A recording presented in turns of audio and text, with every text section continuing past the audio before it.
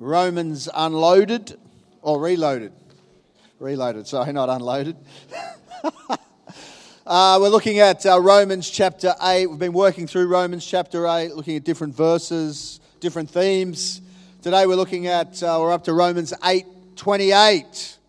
And it says this, and we know that all things, everyone say all things work together for good for those who love God, to those who are called according to His purpose. I love this verse. God has a purpose. According to His purpose. God has a purpose. God has a grand design.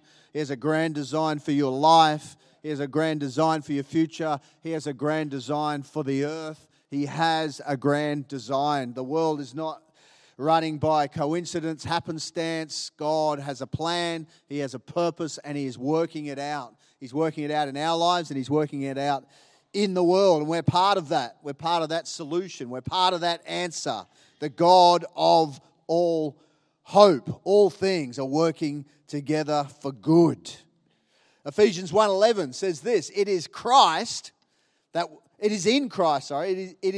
Christ that we find out who we are and what we're living for. Long before we first heard of Christ and got our hopes up, He had His eye on us, had designs on us for glorious living. Glorious, I like that. Glorious living. Part of the overall purpose. There it is again. Part of the overall purpose. He is working out in everything and in everyone. How awesome is that? God has a purpose and He's working it out. And it's found in Jesus Christ. His grand design. Forget about that show, Grand Designs. Anybody watch that on the ABC? Does anybody watch the ABC? Grand Designs. Forget about grand designed houses, although some of them are pretty good.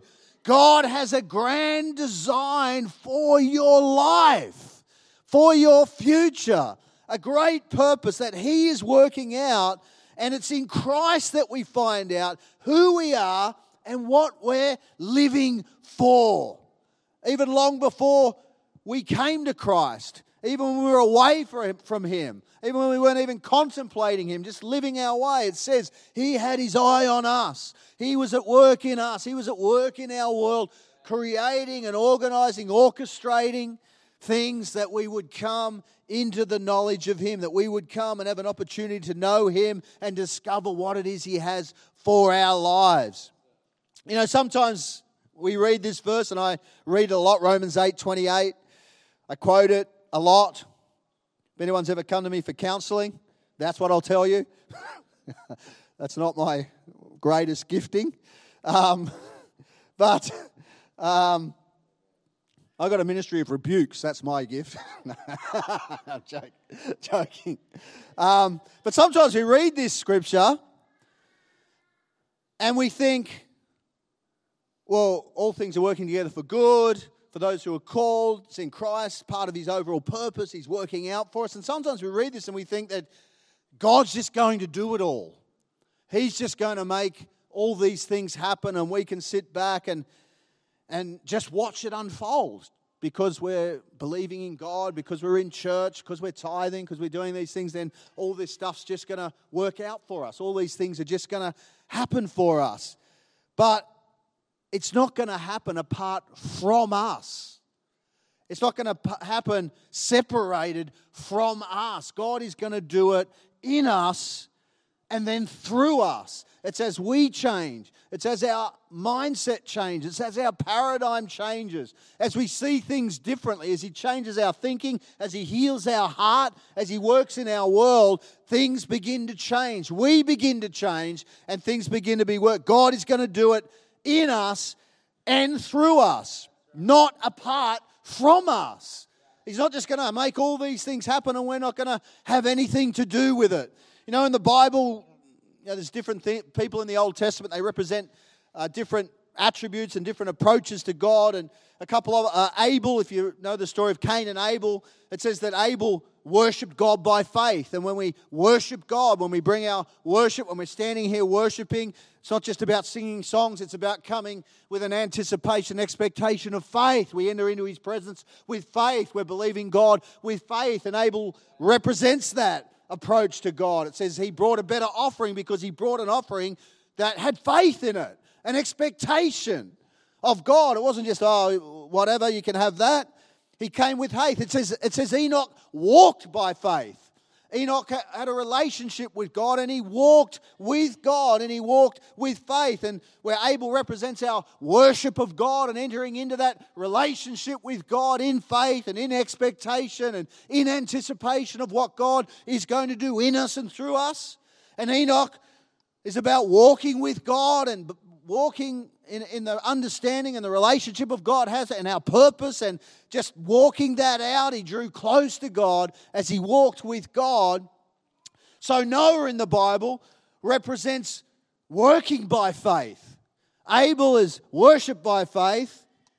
Enoch is walking by faith. Noah represents us working by faith. If you know the story of Noah, it says that God gave Noah a plan. He gave him a forewarning of things. He said, I need you to start to do some stuff. I need you to begin to prepare things. I need you to begin to do some things. He warned him. He gave him a vision.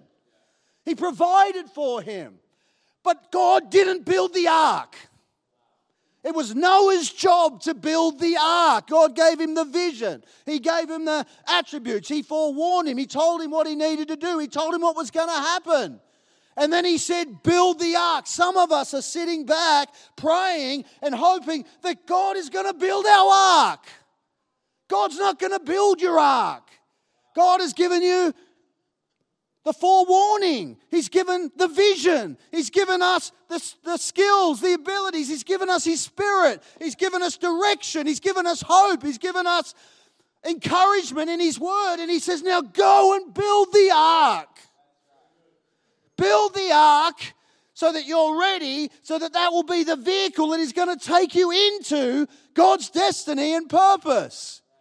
If Noah hadn't have built that ark, he would have drowned with every other person. He would have drowned with faith in God. He would have drowned worshiping. His hands would have been the last thing to go under, but he still would have drowned because God said, build an ark. God gives us His Word. He gives us clear instructions. He gives us clear words of how to live our lives, how to live with anticipation, what to do, what not to do, who to get involved with, who not to get involved with, how to make wise decisions. It's all in there. He's given us a spirit that we would be led by His Spirit. And then sometimes when things go wrong, we go, God, what are you doing? He's saying, are you building your ark? Are you doing what I asked you to do? Now, sometimes the things that happen in our life are our responsibility, either the decisions that we've made or that we didn't make, but sometimes they're not. Sometimes it's got nothing to do with us. Sometimes it's decisions that other people have made. Sometimes people in authority, sometimes people in positions of trust that have made decisions or behaved in certain ways that has affected us adversely, and we are dealing with the consequences of their decisions. It's not always our fault and our responsibility, but this scripture makes it clear to us that no matter what has happened in the past, no matter what's going on, no matter what has happened, God can bring good out of it. No matter what regrets of the past, no matter what circumstances of the past, no matter what things have happened in the past, God says, I can work all those things out for your good in the future. I can take the lessons, I can take the hurt, I can take the discouragement, the disappointment, I can take all of those things and I can actually work them out for your good. Now, sometimes we have to take this scripture and live it by faith. Anybody ever been in that place? You say, well, I don't see it right now. These things aren't happening. I don't see things working out for good right now. But sometimes we think that the scripture says that all things are good. A little bit like what Nicole was saying here this morning, it doesn't say all things are good for everyone who believes God. Sometimes things are not good. Sometimes they actually suck. But God says, I can work those things out for you, for those who put their trust in God. See, oftentimes we take our trust away from God and we begin to try and work it out in our own ability, in our own concepts, in our own thinking, our own stratagems. We do all this stuff because we don't see God doing something. We think, well, we can do a better job than God. He said he's taken long service leave and nothing's happening, so we take control again and we begin to work it out. We no longer trust Him with our life. We don't trust Him with our circumstances. We don't trust Him with what's happening.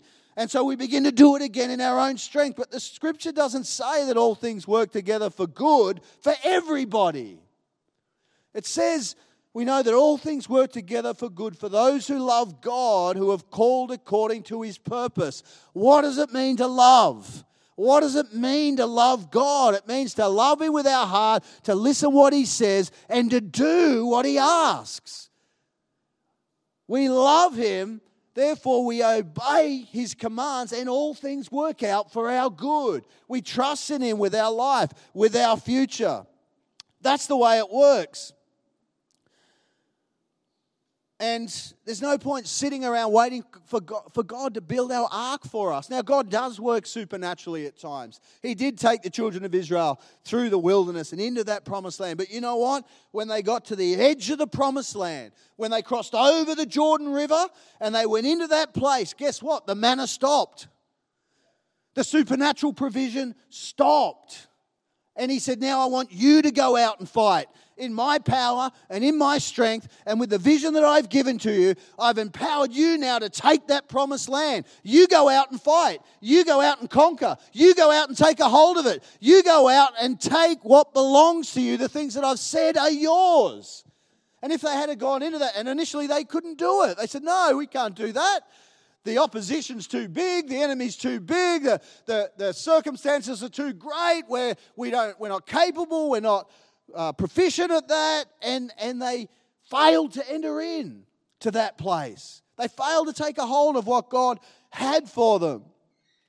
That doesn't mean to say God never works supernaturally. He does, but that's not His main way of operating. He wants to empower you. He wants to take a hold of your life, your thinking, your heart, transform it into the image of God. See His scriptures, walking in them by faith and seeing that promised land taken, so that it's Him and us at work. Him in us, through us, to see these things coming to pass.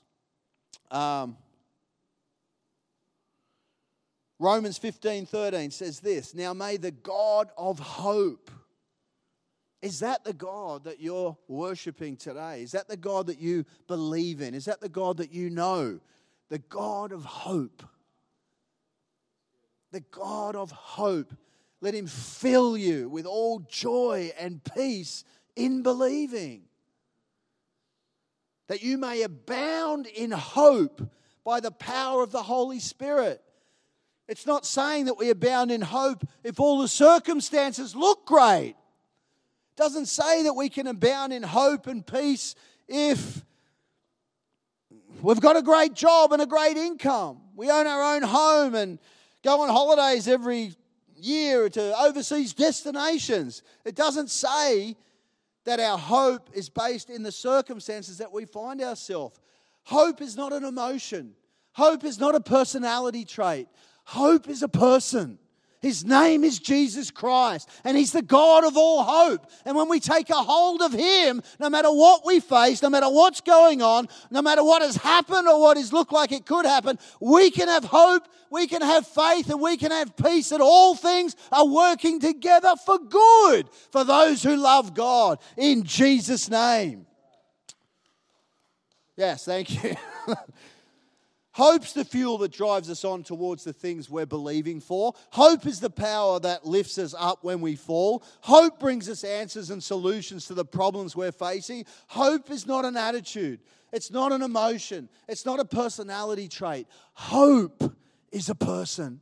And when we have Him in our lives, when Jesus Christ is in our life, no matter what we're facing, we have hope.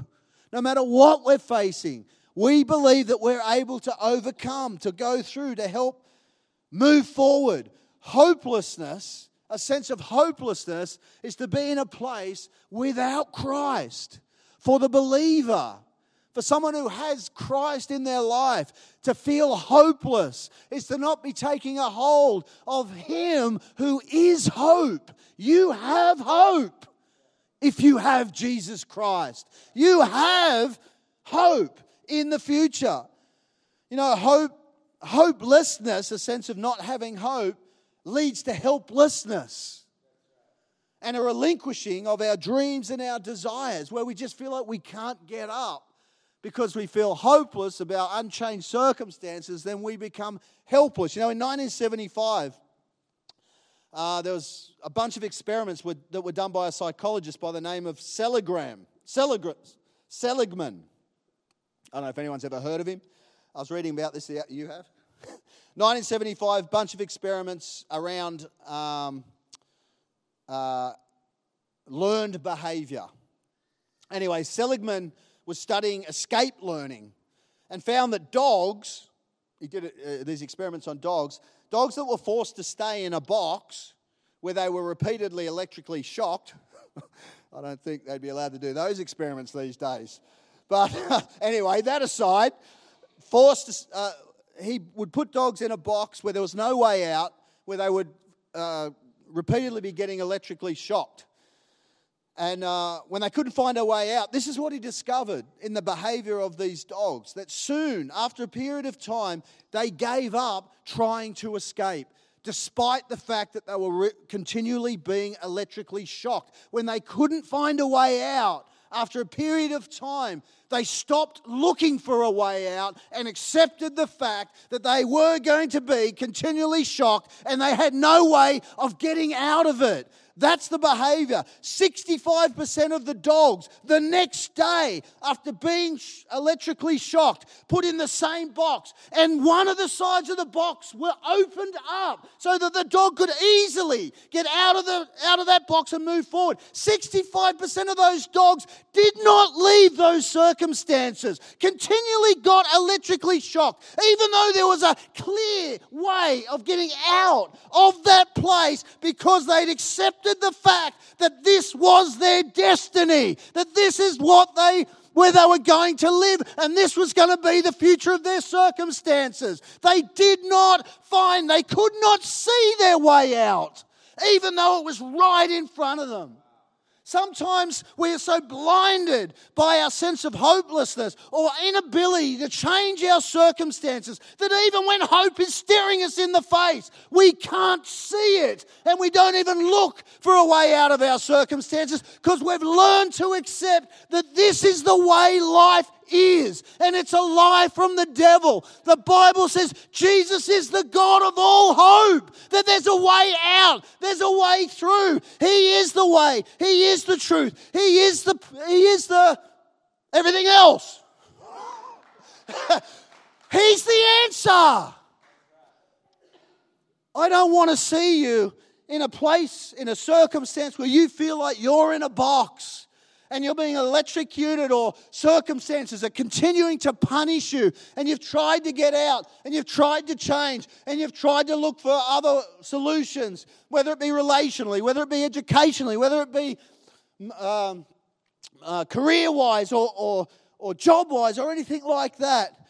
And we get to the point where we are no longer looking for a way out. And even when there is a way out, we can't see it, because we've learned to accept that this is the way things are. Their sense of helplessness. This was his conclusion, Seligman's conclusion, that the dog's sense of helplessness, which came from their hopeless situation, emotionally crippled the dogs to where they could not recognize hope. They could not recognize a way out even when it was right in front of them. Even when it was right in front of them. When we open up the pages of the Bible, which is on my iPhone, when we open up our Bible app, when we look at the Word of God, we continually find stories and circumstances of people who found themselves in a hopeless and helpless situation. And in the midst of those circumstances, found Jesus Christ, who showed them the way out of that place. That scripture, oftentimes we hear that scripture that I read at the start, and you've been around church for a while and you think, oh yeah, okay, I've heard that before. Yeah, okay, yeah, let's move on.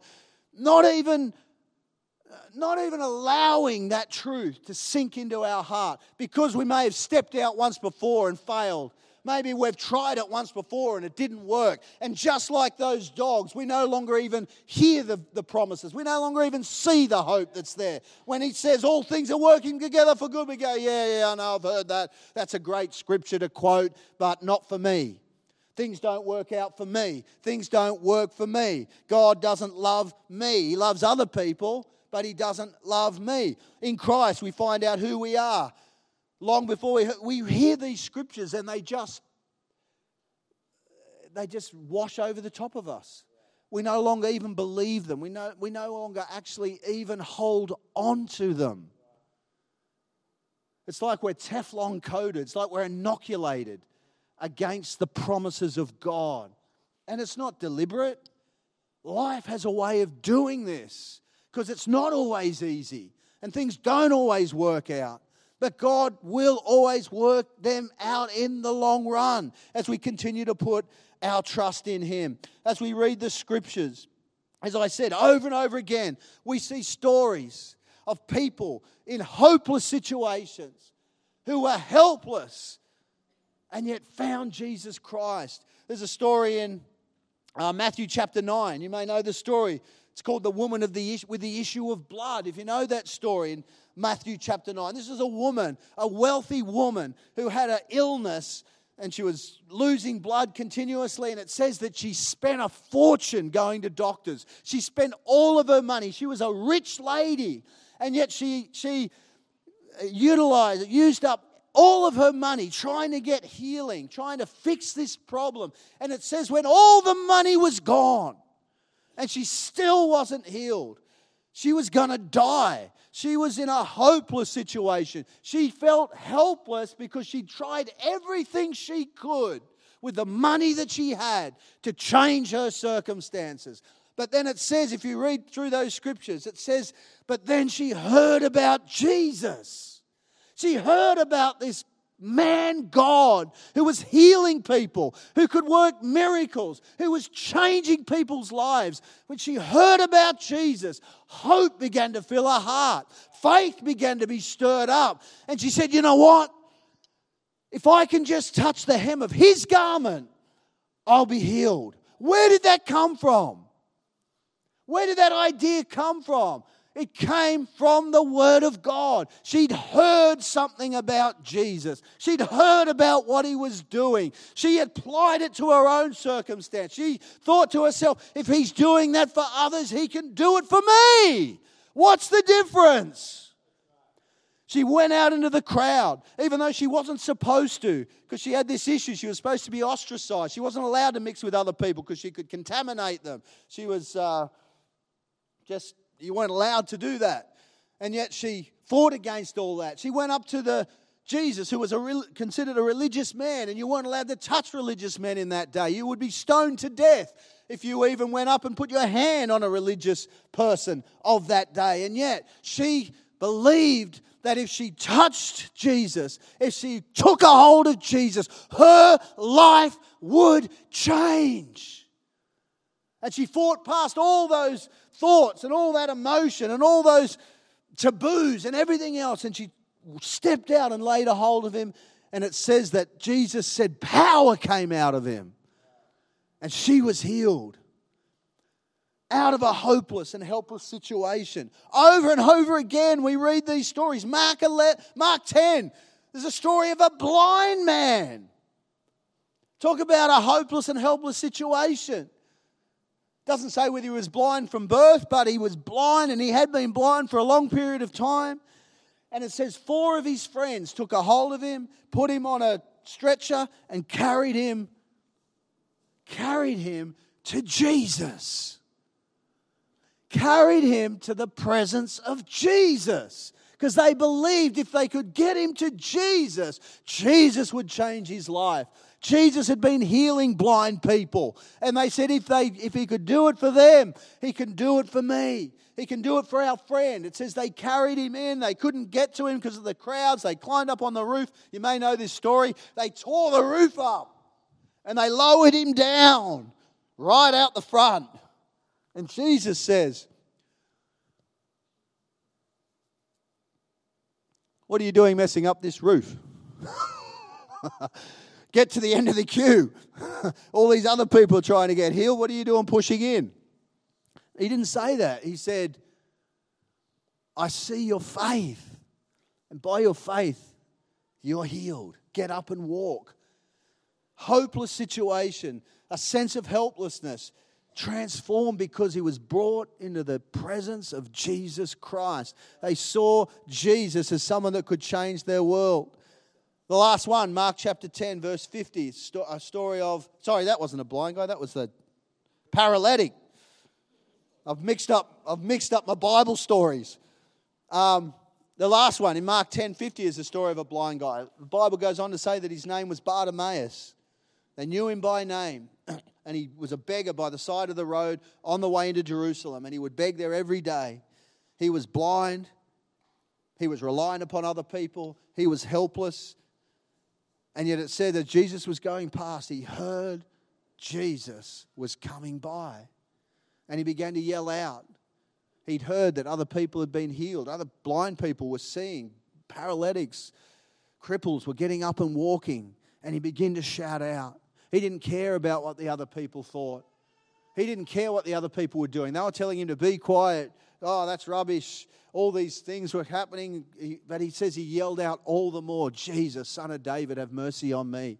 As Jesus was going past, they're telling him to shut up, get out of the way. And then it says Jesus stopped. And he turned and he said, "Bring that guy to me." And they went and got him. And then, isn't it amazing how people change? They're telling him, "Oh, shut up, be quiet, you cripple, get out of the way. Jesus doesn't care about you." Then Jesus goes, "Come." And they go, "Oh, come, he wants you. Oh, you're special." And he's brought, and Jesus said, "What is it you want me to do for you?" And he says, "I want to see." Why did he say, "What do you want me to do?" He wanted him to articulate his desire. Oftentimes, we're at the point where we no longer are prepared or capable emotionally of reaching out and saying, "God, I'm believing for this." We've got our hopes up in the past and it hasn't come through. We've believed for something in the past and it didn't work, and we're no longer able. And Jesus is saying, "What is it you want?" And he's saying it to you here this morning. Jesus is in this place. You're standing before him right now. And he's saying, "What is it you want? What needs to change? What needs to change in your world, in your life, in your circumstances?" But here's what the Scripture makes clear to us as we look through it through the New Testament, that God is not going to do it apart from our faith, our trust, or us changing ourselves in some way, whether it be the way we think, the way we behave, what we're doing. That we begin to align ourselves, despite what other people say, despite what else is going on, say, "You know what? This is what I'm going to do. I am going to see this thing change. I'm going to see these circumstances turn around, and I am going to be the answer for myself through Jesus Christ. He's going to work through me. He's going to change me, and he's going to empower me to do something about what's going on right now." The God of all hope. Romans 8:28. And we know. Do you know?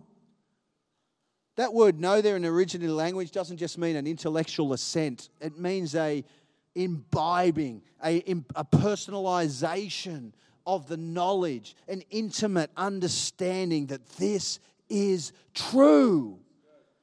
And we know, do you know that Jesus has your life in His hands? Do you know that He's working all things together for good? And that He's going to take everything that's gone on in your world, in your circumstances, every loss, every bereavement, every circumstance, every challenging situation, and He's going to take it all to work out for your good as you continue to trust in Him, as you continue to believe, and as you continue to walk out your faith in Jesus Christ. And we know that all things, do you mean all things? Surely not all things, surely only some things. No, it's not what it says. It says all things. All things are working together for good. All things. Every painful, every shameful situation and circumstance, every failure, every loss, He's working out for your good, for those who love God, to those called according to His purpose. God has a purpose. He has a purpose for your life. Do you know what it is? And are you spending time discovering it and living it out? You know, I was saying to someone before, we've got this presence conference coming up, and I implore you, I encourage you to take some time out, spend some money to get in a place where you are empowered, where you are encouraged, where your thinking and your heart, your faith is stretched, so that you can take a hold of the things that God has for you. You know, so often we'll spend thousands of dollars going on holidays around the world, overseas, trips here, resorts there, which is awesome and fantastic that we have the resources to do that. But how much money do we actually invest, and how much time do we put aside to get ourselves in a place where we're able to have our heart, our spirit, and our life transformed by the Word of God so that we are aligned and set up for success in the future? How often do we prioritize those things in our life and say, I need to get to that? I need to put myself in this place so that I can take a hold of all that God's got for me. We'll spend, I hear people from time to time, thousands of dollars, and that's great and it's fine. And then they go, I don't want to spend $165 going to a conference. That's so expensive. Are you kidding me? Anyway, that's my rant for the day. Whether it's presence, whether it's something, what are you doing to put yourself in a place to take a hold of the things that God has for you? Called according to His purpose. As we discover His purpose, as we align our life with His purpose, all things begin to work out for our good in Christ Jesus. Let's close our eyes here this morning. Father, I thank You for Your word. I thank You that Your word works. Father, I break the power of the learned behavior of failure in Jesus' name.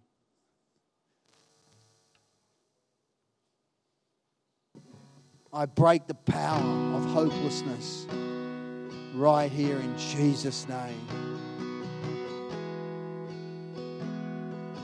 You may have stepped out in the past and it didn't work out. You may have stepped out in business and it failed. Maybe it went bankrupt. Maybe it didn't work out. Maybe you've stepped out in a relationship before. Maybe you've been married and it didn't work out and it failed and it was painful. Maybe you've stepped out in other areas of your life. Maybe it's ministry. Maybe it was some area of vocation.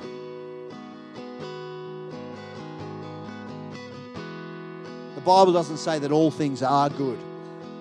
And He doesn't say it's a perfect world. But what He does say that if we're living according to His purpose and we're holding on to Him,